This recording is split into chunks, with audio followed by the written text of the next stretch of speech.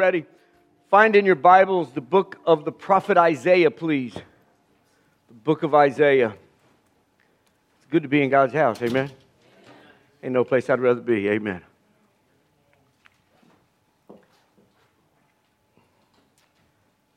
Merry Christmas.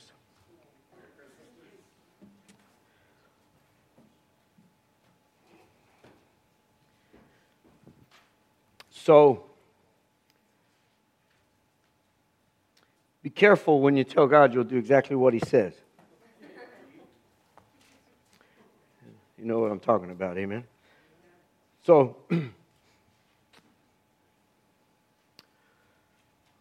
I had the best Christmas message you would have ever heard. I can say that because you're not going to hear it. No, I'm just kidding.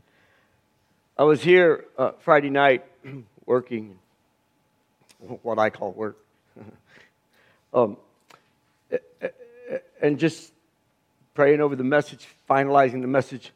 I was actually loading it in to our media, and as I was loading it in, I had the Audible Bible playing, and it's from a record label called Humble Beast, and it is, you can go out, just go to your iTunes store and look for Street Lights, and it is spoken word Bible read. And so it was just shuffling around, and it got to John, and it went through chapter 1, and it went through chapter 2, and I'm loading my verses in, and it went to chapter 3, went to chapter 4, and I started to see how the miracles that Jesus is one after another, bam, bam, bam, bam, bam, bam, bam. And so I started the book of John over, and I didn't get past chapter 1, and God, at that moment, He just said, "Do you believe it?" And obviously, God isn't looking for information when He interrupts your thought process. I said, "I believe it." And what He was asking me was, do I believe that with the faith of a mustard seed, we can see greater things? Now, you got to understand, what I've been studying for about 4 weeks was the Christmas story. And I just read it over and over again, and I'll read it, and I'll pray, and and you've read it, and you've heard it, and you've sung it, and just praying for God to show me something I've never seen. I wasn't even to the give me a message part yet. And when He asked me the question, do I believe we'll see greater things? The whole Christmas story just wham, just like a movie screen, the whole thing, beginning to end, just whew. And I'm like, God, that's the greatest. I mean, that's phenomenal. That's a miracle. That's unexplainable. That's one and done. No one else has ever been born of a virgin. What? I mean, what's greater? I was reminded of the miracles that I had been listening to. And I'm like, what's greater? So I want us to start where God started me. And I'm calling an audible. And yesterday morning I came in and I tried to load. We're going to read a lot of verses today. I hope that's all right. I couldn't put them all in your worship guide. So follow along, write them down. But we're going to start at the beginning. We're going to start at a prophecy in Isaiah chapter 9. You know it. We're going to start there. We're going to read the Christmas story. And then we're going to the book of John. Is that okay? How many in this room believe that Jesus the Christ was born of a virgin and was sent here to pay the price for our sin? Who in this room believes that? Yeah, and that's why I don't have to spend a whole lot of time talking about that. It's incredibly important. But my message is to those of us today that we desire something greater in our life, for the life of our church, for the life of our family, for the life of our friends. Are you with me? Find Isaiah chapter 9. If you got it, say amen. I hope all of the verses will be on the screen behind me, and if it's not the production team's fault, it's mine. Beginning in verse 6, I'll be reading out of the New Living Translation. Your Bible says, "For a child is born to us, a son given to us. The government will rest on his shoulders." Pause. How timely is that? Anybody else done here? "And he will be called Wonderful Counselor, Mighty God, Everlasting Father, Prince of Peace. His government and its peace will never end." His peace will never end. His peace will never end. Hallelujah. "He will rule with fairness and justice from the throne of his ancestor David for all eternity. The passionate commitment of the Lord of heaven's army will make this happen." Say amen. Yes, amen. Prophet Isaiah prophesied of Jesus coming. Go to Luke chapter 1, please. Luke chapter 1. When you find Luke chapter 1, drop down to verse 26, please. So Isaiah prophesied it, and there were many other prophecies regarding the coming of Jesus. I just love that passage. So we'll fast forward a little bit to Luke chapter 1. When you find chapter 1, find verse 26, please. Familiar verses. Familiar verses. I pray that God will open our hearts so that we can look at it as if it's the very first time we've seen it. Luke chapter 1, verse 26. "In the 6th month of Elizabeth's pregnancy," pause, read verses 1 through 25 and you'll understand that. "In the 6 months of Elizabeth's pregnancy, God sent the angel Gabriel to Nazareth, a village in Galilee, to a virgin named Mary, and she was engaged or betrothed," whatever your translation says. It literally, they were married all but the consummation of such. That's what engagement meant then. It wasn't a trial run. It was a commitment. In fact, to get out of the engagement, you had to get a decree of divorce.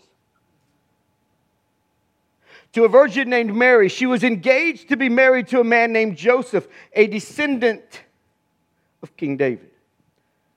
Gabriel appeared to her, Mary, and said, 'Greetings, favored woman!' Exclamation point. 'The Lord is with you!' Exclamation point. Obviously, I wrote that in my Bible. Confused and disturbed, Mary tried to think what the angel could mean. 'Don't be afraid,' the angel told her, 'for you have found favor with God. You will conceive and give birth to a son, and you will call him Jesus.' Amen. 'He will be very great and will be called the Son of the Most High. The Lord God will give him the throne of his ancestor David.'" Sound familiar? Yeah, we read about it in the prophecy. "And he will reign over Israel forever. His kingdom will never end." Exclamation point. Mary asked the angel, "But how can this happen? I am a virgin." And the angel replied, "The Holy Spirit will come upon you, and the power of the Most High will overshadow you. So the baby to be born will be holy, and he will be called the Son of God." The Son of God. Verse 38, I love it. Your Bible and mine says, Mary responded, "I am the Lord's servant. May everything you said about me come true." And then the angel left her. Obedience. Instant obedience when it doesn't make sense. That's how much she trusted her God. Fast forward, Luke chapter 2. Luke chapter 2, verse 1. At that time, the Roman Emperor Augustus decreed that a census should be taken throughout the Roman Empire. John or Luke inserts this parenthetical statement. This was the first census taken when Quirinius was governor of Syria. And all returned to their own ancestral towns to register for this census. And because Joseph was a descendant of King David, he had to go to Bethlehem in Judea, David's ancient home. He traveled there from the village of Nazareth in Galilee. He took with him Mary, to whom he was engaged, who was now expecting a child. And while they were there, the time came for her baby to be born. She gave birth to her firstborn son. Hallelujah, thank you, God. She wrapped him snugly in strips of cloth, laid him in a manger, because there was no room and no lodging available for them. Wednesday, I talked about making room for Jesus. There was no room for Jesus. I thought about the irony of that. I talked about it Wednesday. There was no room for Jesus, and yet he tells his disciples, I've gone to prepare a place for you. I'm making room for you. There wasn't no room for me, Jesus said, but I'm making room for you.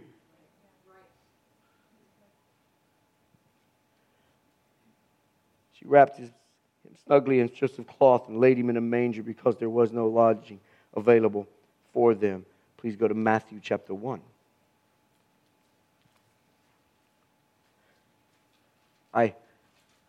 I will never in my lifetime combine all my words and stack them up, say anything more important than reading the Scripture.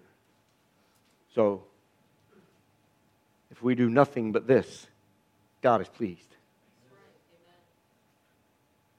Matthew chapter 1, find verse 18, please. So, now, where are we at? Prophesied, Jesus would be born. Wonderful counselor. Oh, and then an angel appears to Mary, the teenage girl who was a virgin, never been with a man, and the Holy Spirit impregnated her, and she carried the Savior of the universe in her womb. And it happened they had to go and travel a long distance to be a part of the census. So they put him in a stable. Matthew 1, verse 18, this is how Jesus the Messiah was born. His mother Mary was engaged to be married to Joseph, but before the marriage took place, while she was still a virgin, she became pregnant through the power of the Holy Spirit. Joseph, to whom she was engaged, was a righteous man and did not want to disgrace her publicly, so he decided to break the engagement quietly. That's powerful. As he considered this, an angel of the Lord appeared to him in a dream. Joseph, son of David, the angel said, do not be afraid to take Mary as your wife, for the child within her was conceived by the Holy Spirit. And she will have a son, and you are to name him Jesus, for he will save his people from their sins. All of this occurred to fulfill the Lord's message through his prophet. Look, the virgin will conceive a child. She will give birth to a son. They will call him Emmanuel, which means God with us. When Joseph woke up, he did as the angel of the Lord commanded. He took Mary as his wife, but he did not have sexual relations with her until her son was born. And Joseph named him Jesus. Jesus has come, God with us. That's the Christmas story in a nutshell, as it were. Jesus has come. Jesus came to die. He came with a mission. He came with a purpose. He came for a reason that was bigger than any government, that was bigger than any social system.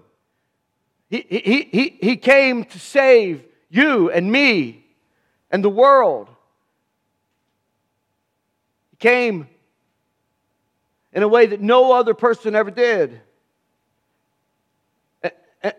And I re-emphasize that because go to John 1.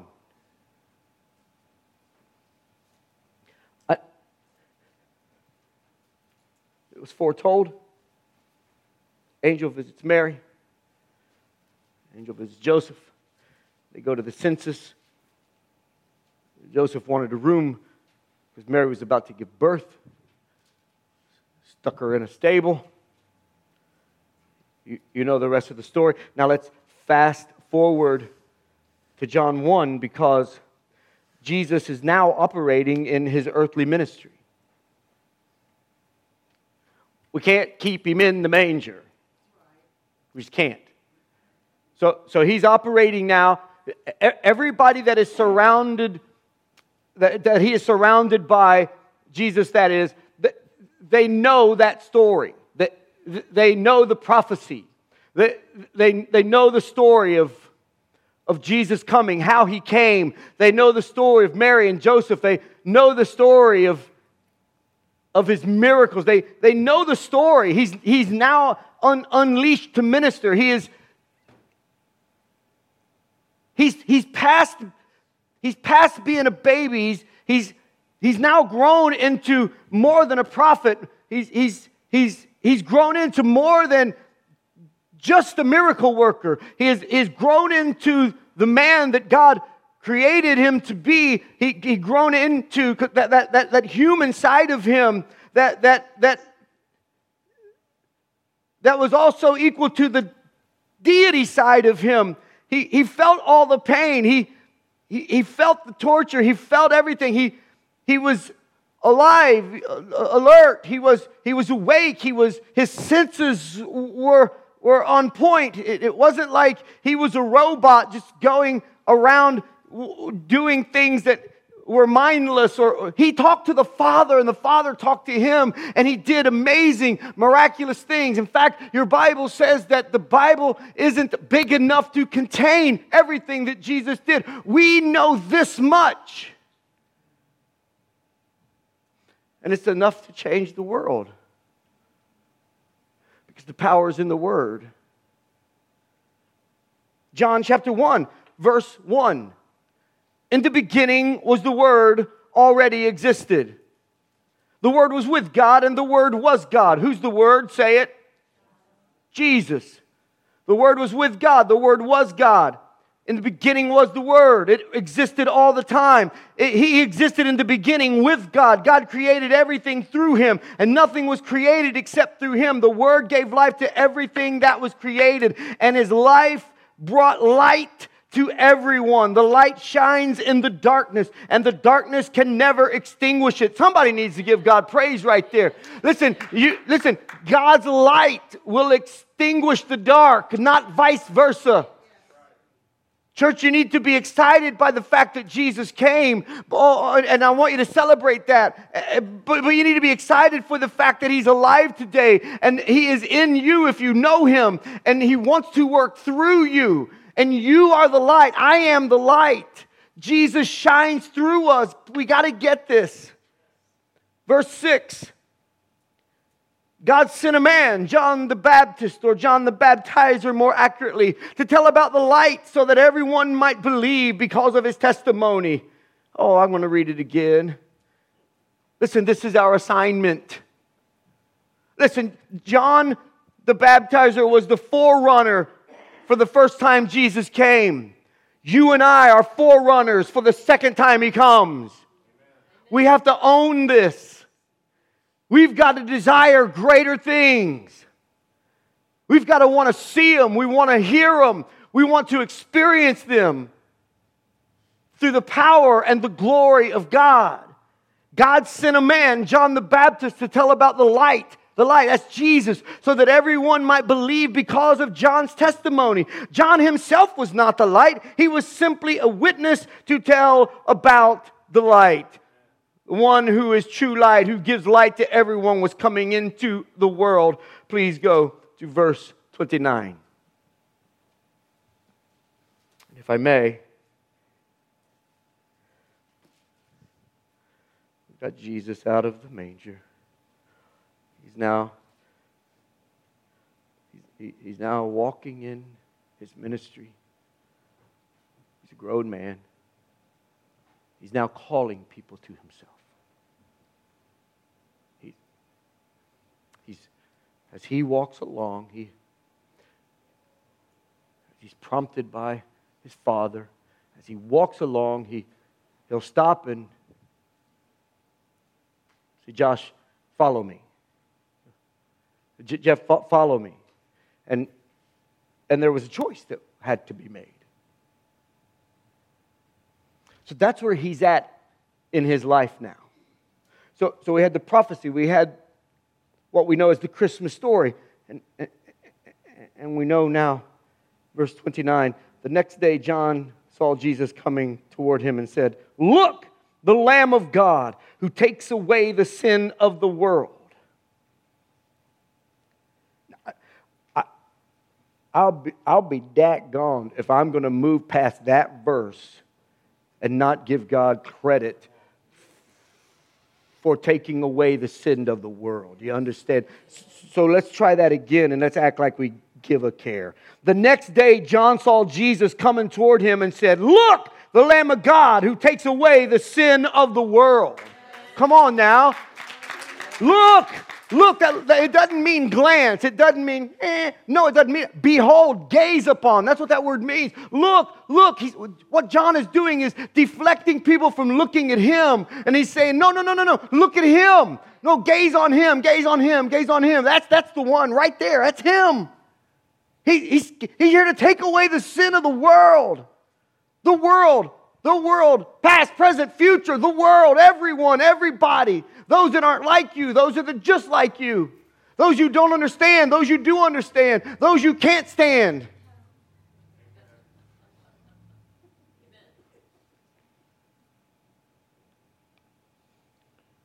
Lamb of God who takes away the sin of the world.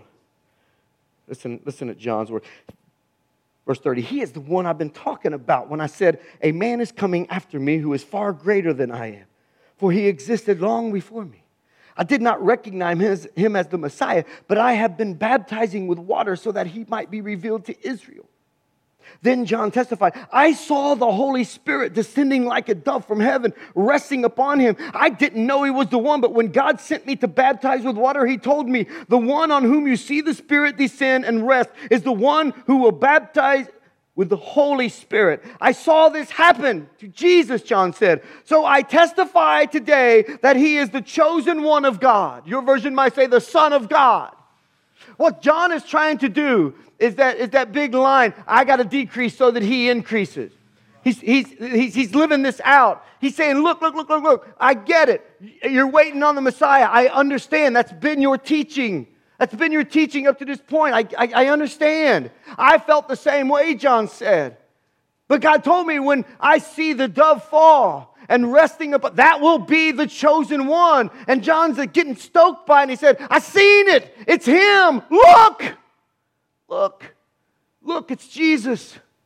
It's Jesus. It's Jesus. It's Jesus. It's Jesus, the one we read about. It's Jesus, the one we've been told about and taught about from the prophets. It's the ones our grandfather, great-grandfather, great-great-grandfather was telling us would be coming. He's here. Jesus is here, John said. He's here, and he's been baptized, and the Holy Spirit has rested upon him, and he is going to be unleashed into ministry. And he'll do miracle after miracle after miracle after miracle after miracle.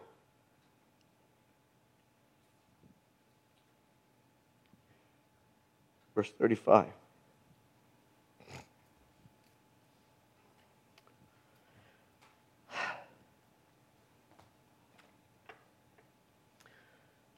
I love the fact that the Gospel of John emphasizes that Jesus was the chosen one. It emphasizes that John's role was just to be a witness. John didn't christen him as the Messiah. No. John's role was to be a witness. He wasn't just a baptizer. We see that he was more than that because of his testimony, the words of his mouth. He didn't just go through the motions. He owned the fact that he was the forerunner. And the forerunner just kind of forges away and then gets out of the way. Are you with me? He gave testimony to what they've seen, what they experienced. And he did that in an effort to establish real truth. I love that it emphasizes that. And in naming him the chosen one of God, or literally translated the Son of God, that's not by accident. When he calls Jesus the chosen one of God, John speaks with an unclouded vision. He doesn't speak with any expectation other than God said, look for the one that the Spirit descends upon. That's the one. And so when he recognizes that, he declares it. He means nothing less than the totality of the man Jesus also being the eternal chosen one, the eternal Son of God who came to take away the sins of the world. They are co-equal. They are co-eternal. Jesus was God. Verse 35 said, the following day, John was again standing with two of his disciples. As Jesus walked by, John looked at him and declared, look, there is the Lamb of God. When John's two disciples heard this, they followed Jesus. We get it, but we don't get it. Because all he said was, look, there he is. You see his handiwork. You see everything that was said about him. You see it right there. Look, there he is. There he is. Look. When they heard this, they just followed. Verse 38, Jesus looked around and saw them following. What do you want? He asked them, and they replied, Rabbi, which means teacher. Where are you staying? Verse 39. Say it with me. Come and see. Come and see. This is the initial answer to the call. You and I have to answer that call. Not now is an answer. Later is an answer. Getting up and following is an answer. Jesus asked two disciples what I believe to be a very, very important question. But here's what we got to understand about Jesus. It was also a very logical question. He asked them, and I believe he's asking all of us today, what do you want? What? He said that. What do you want? What do you want? What do you want? Verse 38, what do you want? He probed them to find out whether they were just curious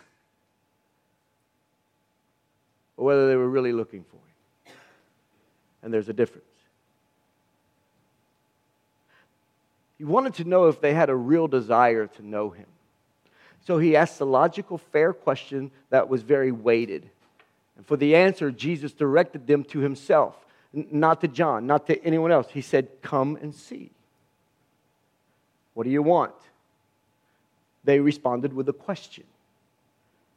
They responded with a question because they wasn't sure how to answer. Jesus doesn't scold them for that. Come on now. Jesus doesn't lecture them for that.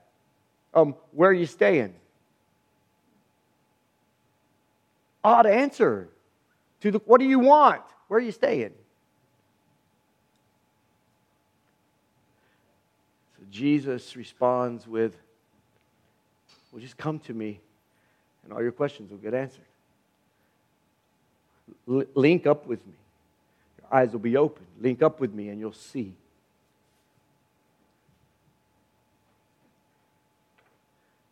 It was about 4 o'clock in the afternoon when they went with him to the place where he was staying, and they remained with him the rest of the day. Verse 40. Andrew, Simon Peter's brother, was one of these men who heard that John said what John said and then followed Jesus. So let's stick a pin in this so that we can track this. Andrew met Jesus and then wanted his brother Peter to meet Jesus.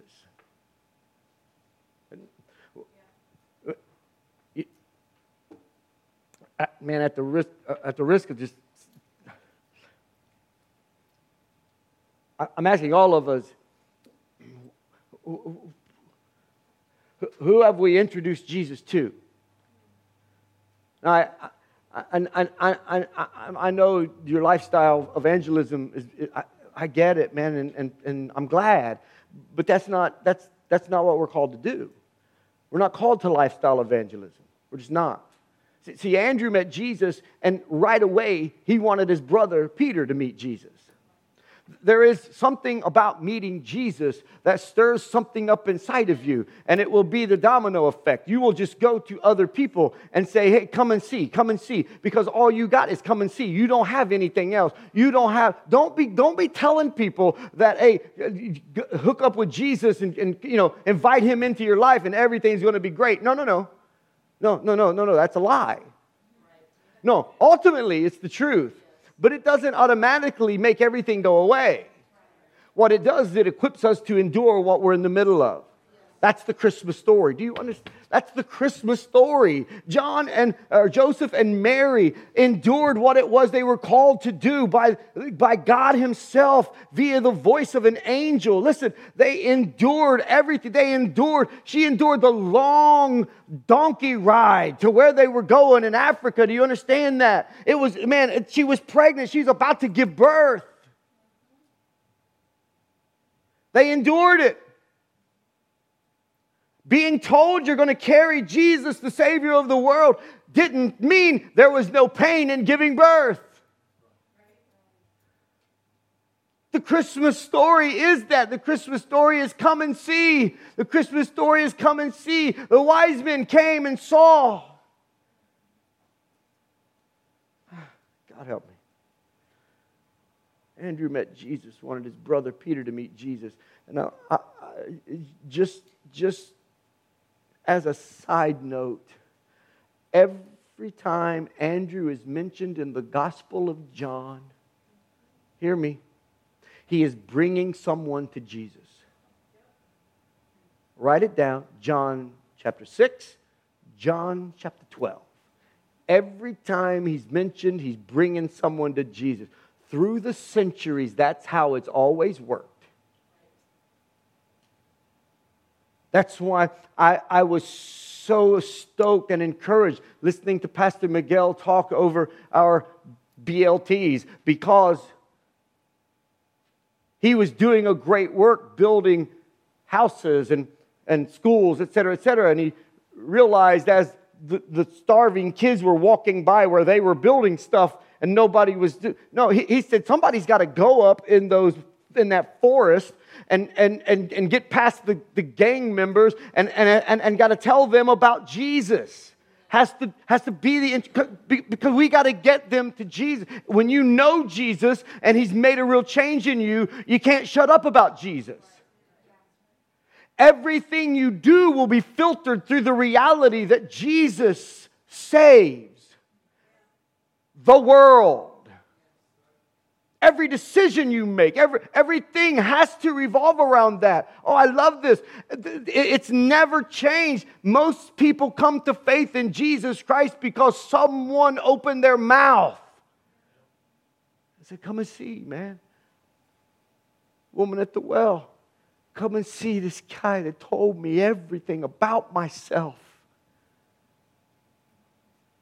Come and see. Peter's got an Andrew who introduces him to Jesus, and it's natural because it should just be our first response. We got to share the joy we experienced in coming to know Jesus.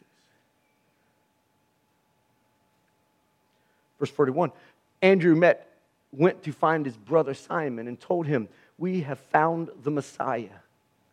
Oh, come on. Andrew went to find his brother Simon, who is Peter, and told him, "We have found the Messiah."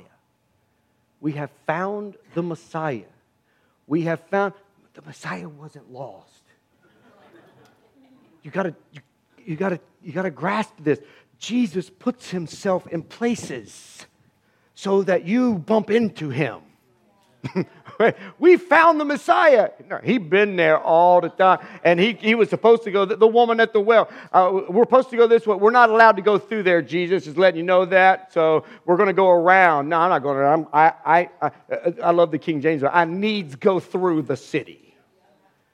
And so he went through the city and just happened to be at a well. Oh, the Samaritan woman found Jesus.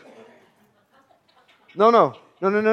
Jesus puts himself, that's our responsibility. That's our job. That is our assignment. Do you understand? I mean, it's weighty. I get it. And you're like, man, can we just talk about the baby? No, we got to get him out of that. We got to understand, if we want to see greater things, it'll come through us. It will come through us as we are empowered by Jesus, the risen Savior. So we found the Messiah. I love the innocence in that. He wasn't bogged down with doctrine. He wasn't bogged down with denominational bylaws. All he knew was, I was walking and I didn't know him. Somebody took me to him and I found him. Well, that ain't exactly how it worked, but whatever works for you, hallelujah. I found the Messiah. I love this. I found the Messiah, which means Christ. Verse 42, then Andrew brought Simon to meet Jesus, looking intently at Peter. Jesus said, your name is Simon, son of John, but you will be called Cephas, which means Peter. Come on now. I mean,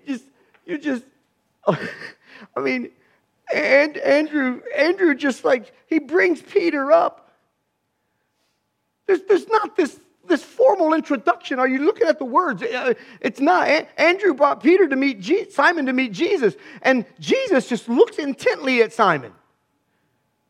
By the way, that phrase is the same word John used when he said, look. It's the exact same word. Jesus looking intently at Simon, he said, your name's Simon. And your dad's named John. Okay. But I'm getting ready to change your name.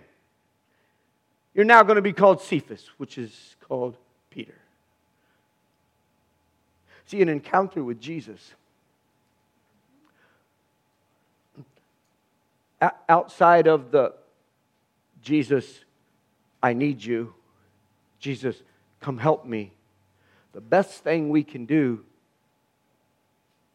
shh, and then let Him speak your destiny to you.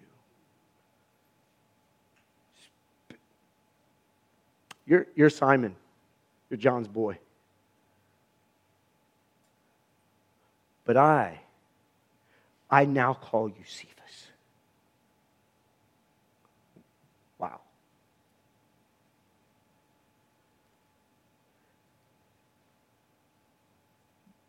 Knowing the excitement that Andrew had, it would have been very tempting for Peter, because we know the rest of the story, right? Peter, he's a little presumptuous. Yeah, he's got a hair trigger, if I may. He will shoot from the mouth and then go, oh man. It would have been very easy for Simon to begin to talk to Jesus, to begin to explain some things, to begin to say why he doesn't fully embrace this. What's beautiful about it is Jesus doesn't give you a chance to argue about it. You have a chance to make a choice. Follow or not. And Jesus said, I just want to give you a little glimpse of what's going to happen in the book I'm going to call the Acts of the Apostles. You're going to be the rock. Now we know, because we own many of these Bibles, that Peter didn't always bat 1,000, yes? It didn't change what Jesus called him and the destiny Jesus gave him. Amen. Verse 43, the next day Jesus decided to go to Galilee. Well, he found Philip.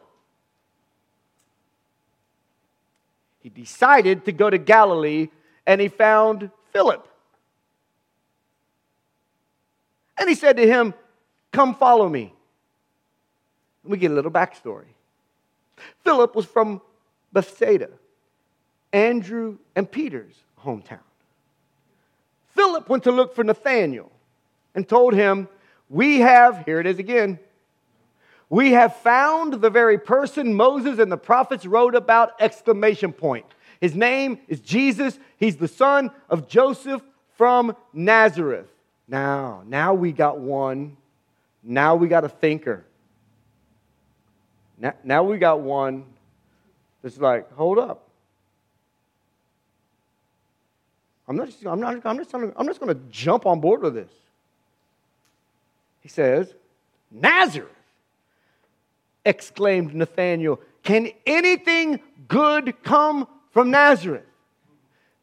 We know yes. Nathanael responded to Philip's announcement with prejudice. If I don't drink, I'll yell. Water.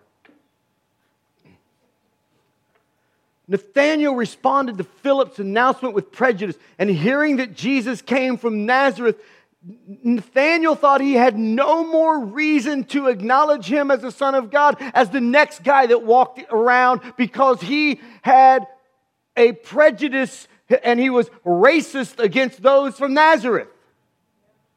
History defines that. Not just me. Although we read it, it is laced with and burdened with prejudice and racism. And he says, no, nothing good can come from Nazareth. I ain't got any time to talk to anybody from Nazareth. Interesting. But watch how Philip responds to the negativity. He responded exactly like he heard Jesus respond. Come and see for yourself, Philip replied. Instead of arguing against Nathanael's disbelief, instead of arguing with his prejudice, Philip simply invited him to come and meet this guy for yourself. You know about as much about him as I do at this point. He wasn't walking around with a seminary degree in his hip pocket.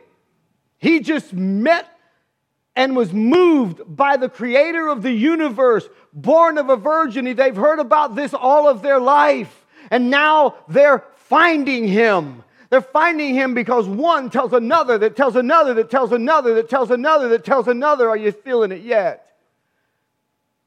He didn't argue, he just invited. Verse 47, as they approached, Jesus said, look at this. Would you look at this? Do you think Jesus didn't know that Nathanael cracked on him?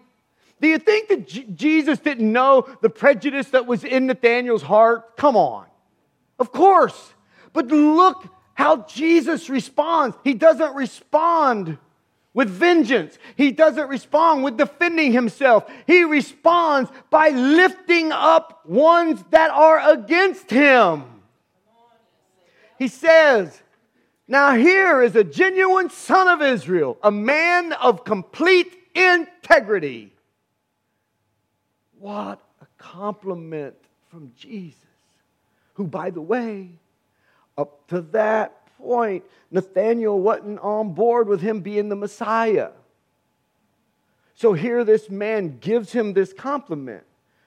He said, even though Nathanael had some trouble believing, there was nothing tricky or deceptive about him. Here's what. He wasn't saying one thing about Jesus and then have something different in his heart. He flat out said, and I'd rather spend time with folks like that who flat out said, you know what? I don't believe it. I just don't believe it. Awesome. I can work with that. Come and see. That's all I can say, man. Come and see. I'm not in the business of convincing. God's in the business of convicting. And there's a difference.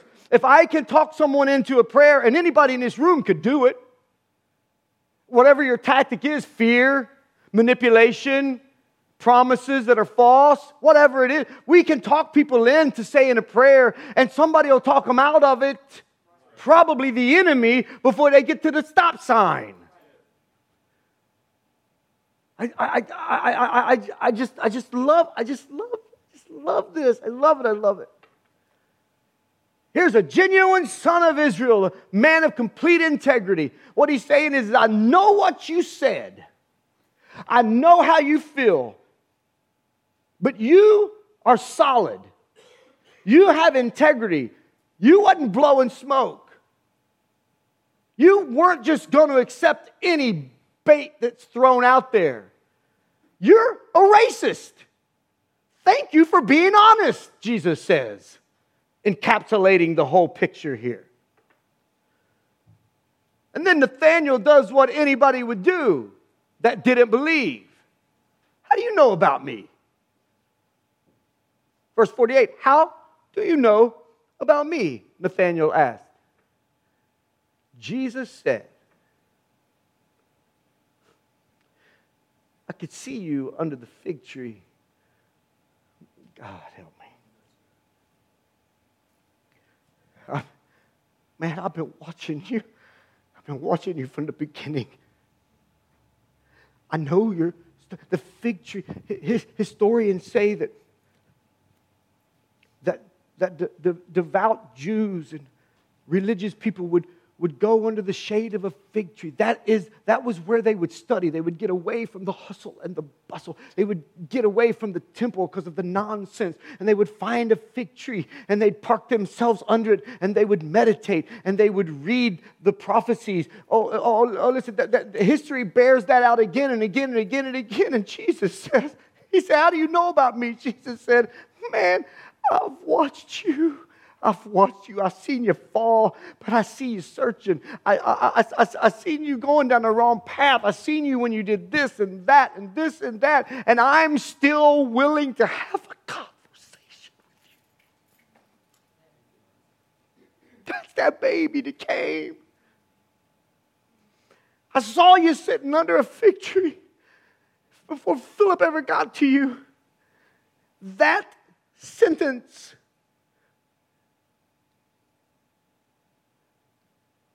caused Nathanael to say this.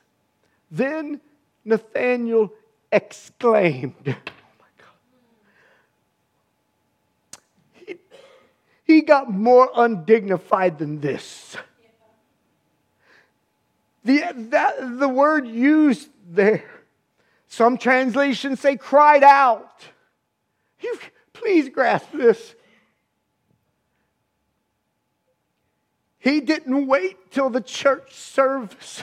He didn't wait get in an environment where it's acceptable. He didn't wait for anything. When he made the connection with Jesus, praise rose up inside of him. And he exclaimed, he cried out, he shouted, and he couldn't have cared less about what anybody thought about it. And he said, Rabbi, you are the Son of God, the King of Israel.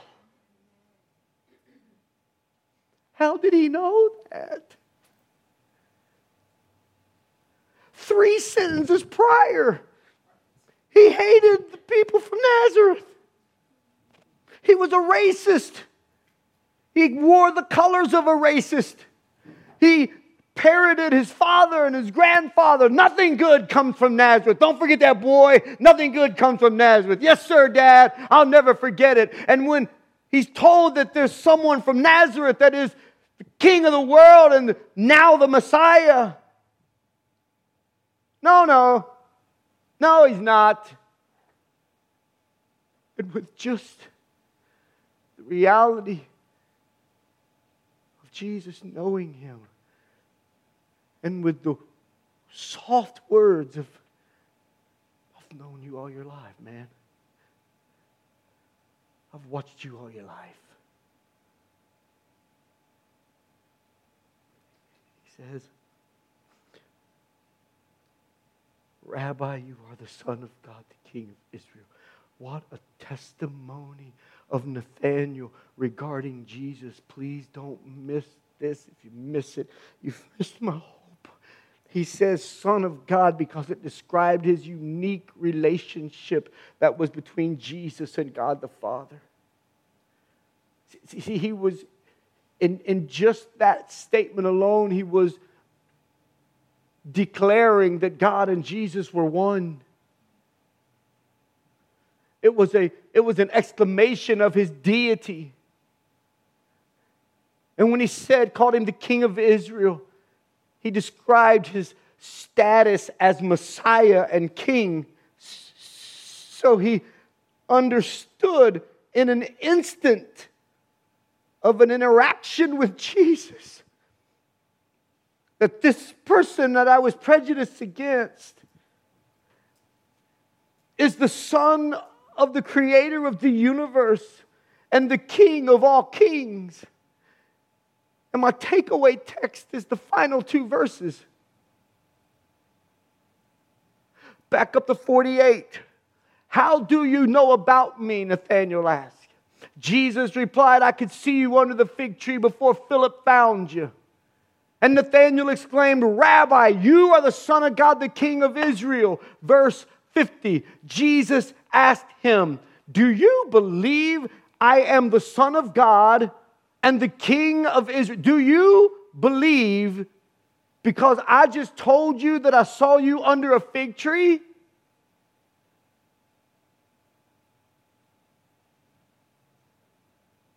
Yeah. Yeah. With that faith, Nathanael, with that faith, hearing the prophecies, hearing stories of miracles, hearing stories of John the Baptizer preparing a way and declaring these outlandish things about Jesus, the Messiah. Because you had a little bit of faith and you believed when I said I saw you. He said, this broke me to pieces. He said, you will see greater things than this. You will see. Do you believe just because I said that? That's nothing. No, that's nothing. You ain't seen nothing yet, Nathanael. But because you had enough faith to believe what I said, greater things than this you will see. He was amazed, Nathanael was, by what Jesus had already said and what he had already seen. But Jesus told him there is so much more to see. The promise to see greater things than these continues for us today. Church, hear me. Have you known Jesus? Have you known Jesus as the truth? Oh, but he's also the way and the life. He's the way to get to point A to B, and he's the way to get from here to home. He's more than just the way, which is what the early church was called. That was their denomination that they were tagged with. They were accused of being Christians. It wasn't a compliment, FYI. And then they called him being a group called the Way. Jesus is more than the way. There's greater things. He's the truth. He's the life. Did he become flesh? Oh, yes, he did. But we will behold him in his glorified self. We will see greater things if we'll stay.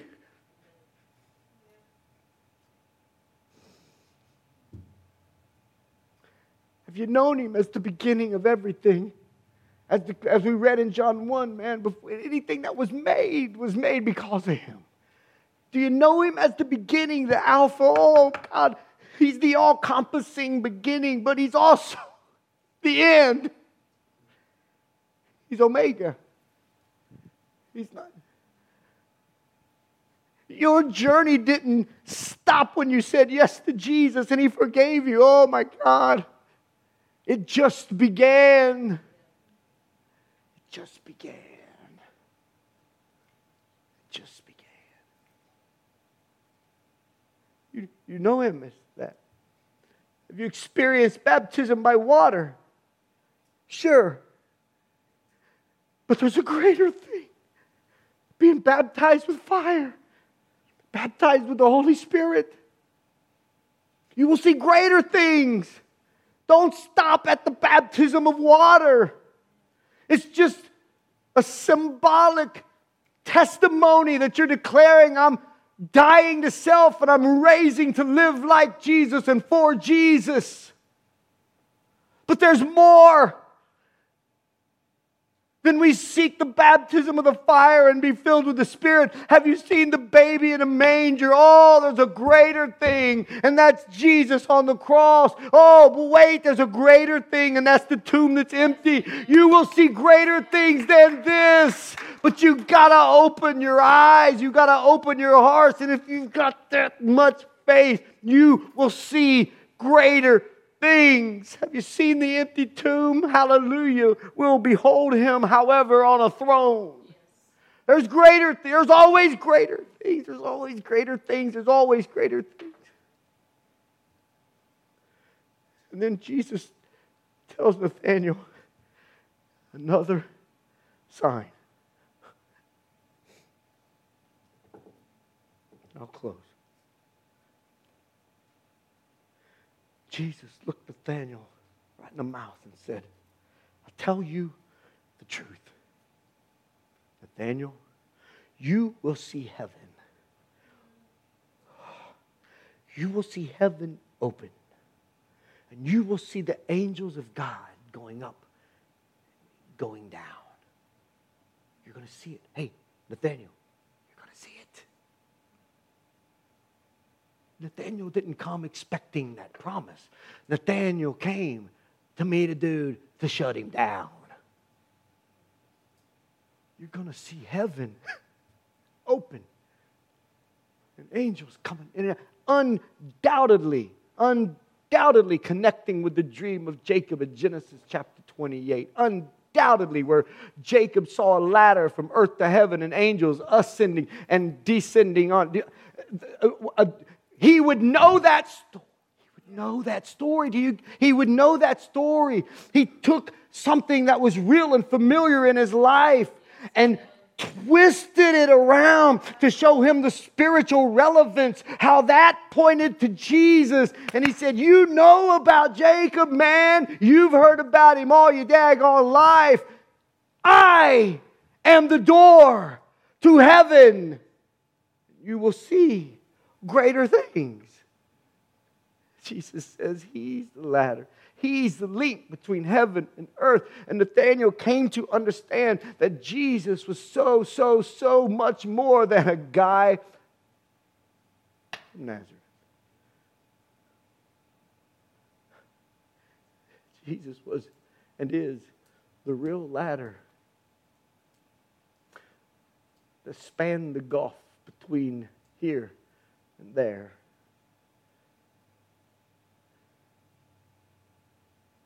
Because Nathanael was honest, he didn't try to suck up to Jesus. He didn't try to win him with fancy words. He was straight to the point and said, I don't believe it because those are dirty dogs in Nazareth. But were the words spoken?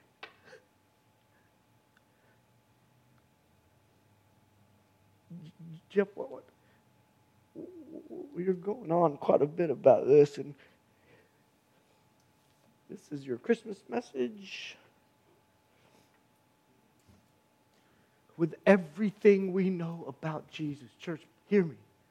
With everything we know by faith, because we weren't there, but everything we know and believe by faith, the virgin birth, the whole Christmas story. Water and the wine, raising the dead. Jesus, listen, Jesus never went to a funeral that stayed a funeral. Every funeral he went to became a party. Everything we know by faith about Jesus. The healings. He spit on the ground and he made some mud and he rubbed his spit and dirt in the face of a guy. and healed him of his blindness. He created an environment where a blind man could be accepted because he was willing to cry out all the more. He created a room for you and I because He wants us to come and see. Think of Jesus on the grassy knoll teaching, and He looked because it was a test. Jesus said, how are we going to feed these people? He asked His disciples. Man, between all of us, man, we ain't got $3. I don't know.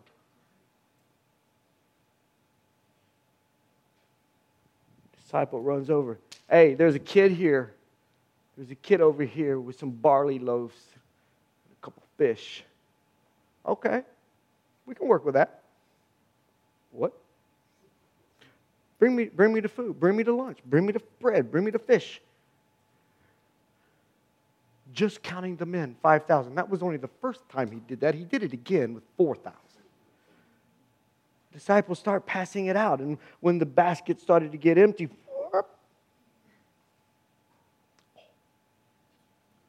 greater things, faith. Jesus, look, I'm not. Look, I ain't gonna go walking around with this basket because I'm gonna look like a daggone fool, man. Because I'm going to go up to somebody, and there are going to be crumbs in the bottom of this basket, and I'm going to get laughed at and mocked, and you're going to look really stupid, Jesus. And you know what? I'm going to protect you. I'm going to protect you from looking stupid. So let's just go to plan B. Let's just send them home. Send them home so they can get dinner. I get that they're hungry. I get that you care. That's what we love about you, Jesus. Your compassion. But no, they had that much faith. Faith. Jesus blessed it.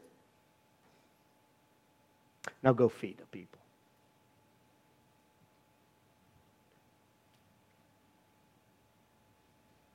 Greater things.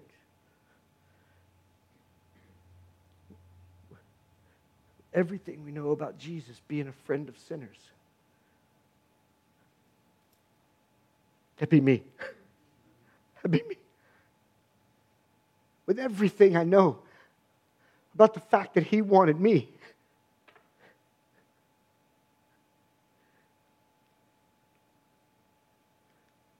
With everything we know about the illegal trial and the brutal torture and the crucifixion, with everything we know about the resurrection, with everything we know about Jesus, with everything, just encapsulate all of it, with everything we know about Him conquering death, hell, and the grave, with everything we know about that, we ain't seen nothing yet. But you gotta believe. You've got to have faith.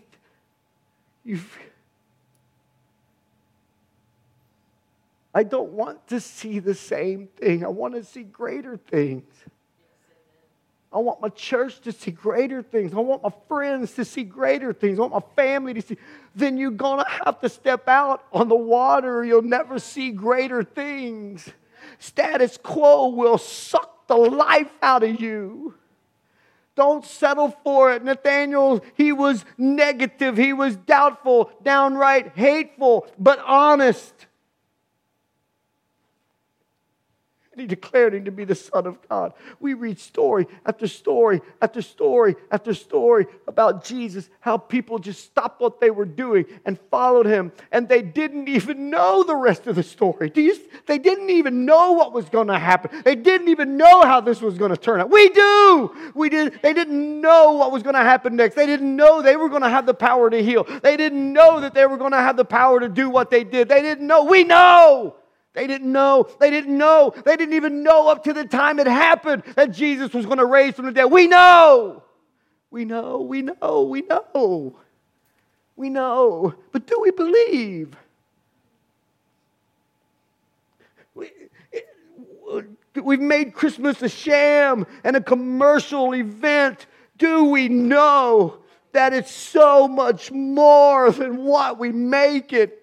It's so that we can see greater things as the heavens open and the angels come down and we're baptized with fire and we can see greater things with our faith.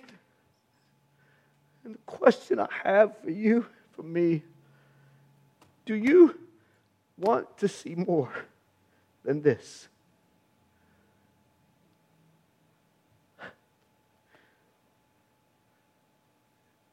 Do you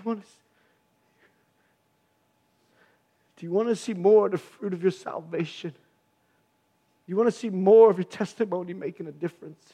Do you want to see more of your faith growing day after day after day? Do you want to see more of your relationship with Jesus growing stronger and getting deeper? Do you want to see more? Do you want to see greater things? Or is everything just cool? Is everything okay? I mean, I'm okay. You're okay. Look, man, we worship today. Man, we get it. We honor Jesus. Come on. Dial it back, Jeff. No. Because if we want to see greater things, we've got to humble ourselves like Nathaniel and declare, Jesus, you are the Son of God. There's your salvation. That's the start. Jesus, you are the Son of God. Oh, but you are also the King of Israel. That's when He is the Lord of your life. And because of that, Jesus looks at him. Oh, because you believe, you will see greater things than this. Sign me up.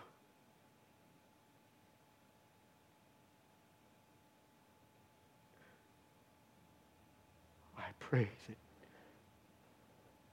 as Christmas approaches and comes and goes like it does every single year, and we sing the same songs, and I don't lose sight of that beautiful miracle. But if it stops there, we've missed the whole point. Do you want this? I pray passionately. And I get misquoted on this so many times, and I'll risk it again. I don't want anybody to be okay with where they are with Jesus, because you'll quit trying. You'll quit wanting to go deeper. You'll quit wanting to see greater things. We ain't seen nothing yet. The best is yet to come for His kingdom. But if we keep doing things the same way, we'll get this. Father, I thank you for your word. I thank you, God. I thank you that you allowed ignorant people like me that thought I found you to later understand that you wasn't lost, but I was as lost as could be. And you came to me. You just put yourself in the way of my life journey. You just started walking right along with me until I acknowledged that you were there. And in faith believing, we declared that you had paid the price for our sin.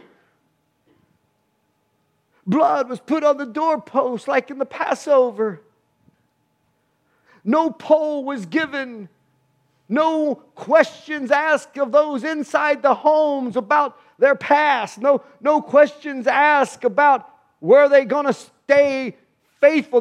No questions asked. Because of the blood, we had an opportunity to be free. But I want to see more. I want to crash headlong into who you are.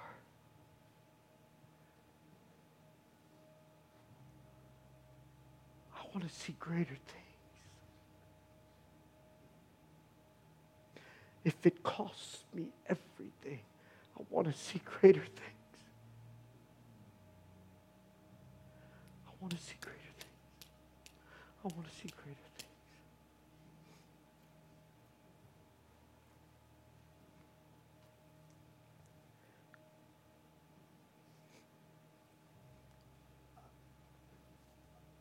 I will not be offended in the least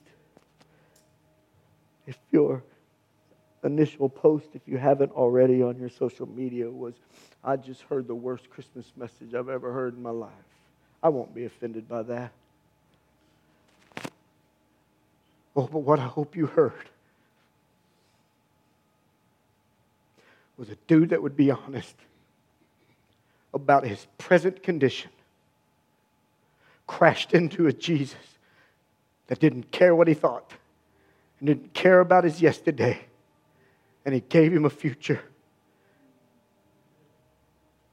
and promised him, you will see the heavens open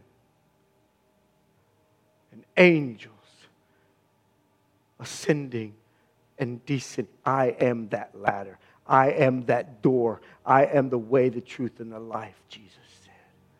I ask you, church, do you want to see greater things?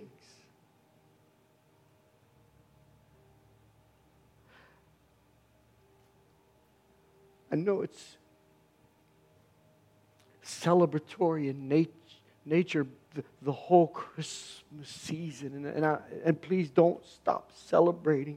Oh, but at some point we must lament over the current spiritual condition of our churches and our homes and our workplaces and our country and our world.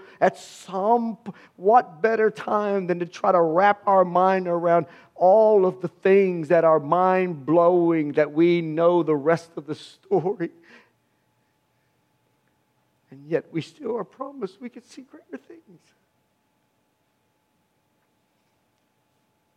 But we got to want it.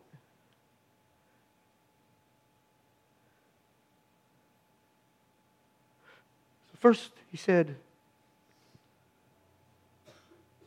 Nathanael did. He looked at Jesus.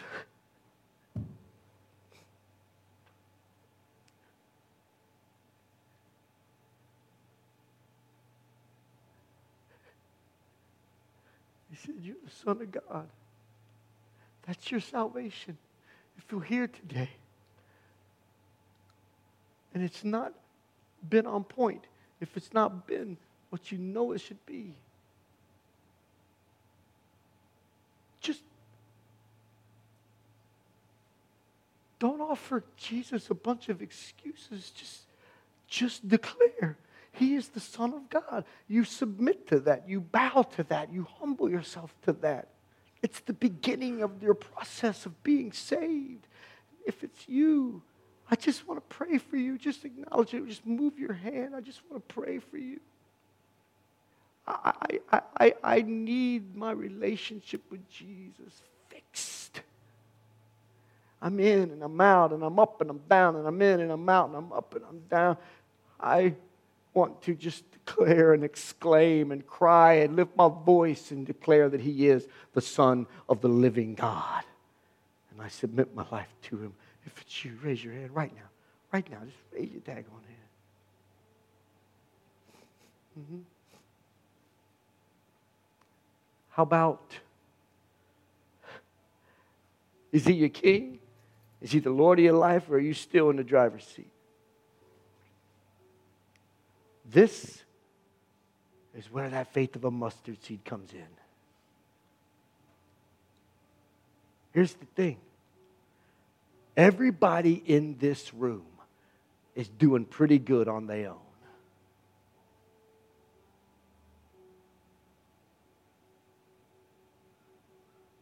But in order to see greater things, He's got to be Lord of your life. And like those that came to the stable and bent a knee, and like those that went to the house offering Him gifts and bent a knee. Like those at the foot of the cross came with broken hearts and bent a knee. Like countless angels in heaven, even as we speak, are bending a knee for you who want to see greater things, who will declare today, I take myself off my throne. Jesus is my King. He is my Lord. I know He started as a baby. But I've seen too much. He's done too much. He's blessed me too much. I want to see greater things. If that's you, I invite you to join me at this altar. And listen, I'm done. This service is over. You're dismissed. But I'm asking you, be reverent for those who are coming to seek greater things. And I pray you would join me. Father, thank you for sending your Son. Thank you for every miracle, every story. Thank you for everything we've seen, everything we've heard, everything we've experienced. But God, listen, hear our hearts today as your people cry out, show us greater things. Give us more. God, we've been baptized with water. May your Spirit fall. Fill us with your Spirit, Lord Jesus. May we open ourselves up to you. God, we're scared. We're timid because we've been abused. We've been taken advantage of. May we trust you with everything.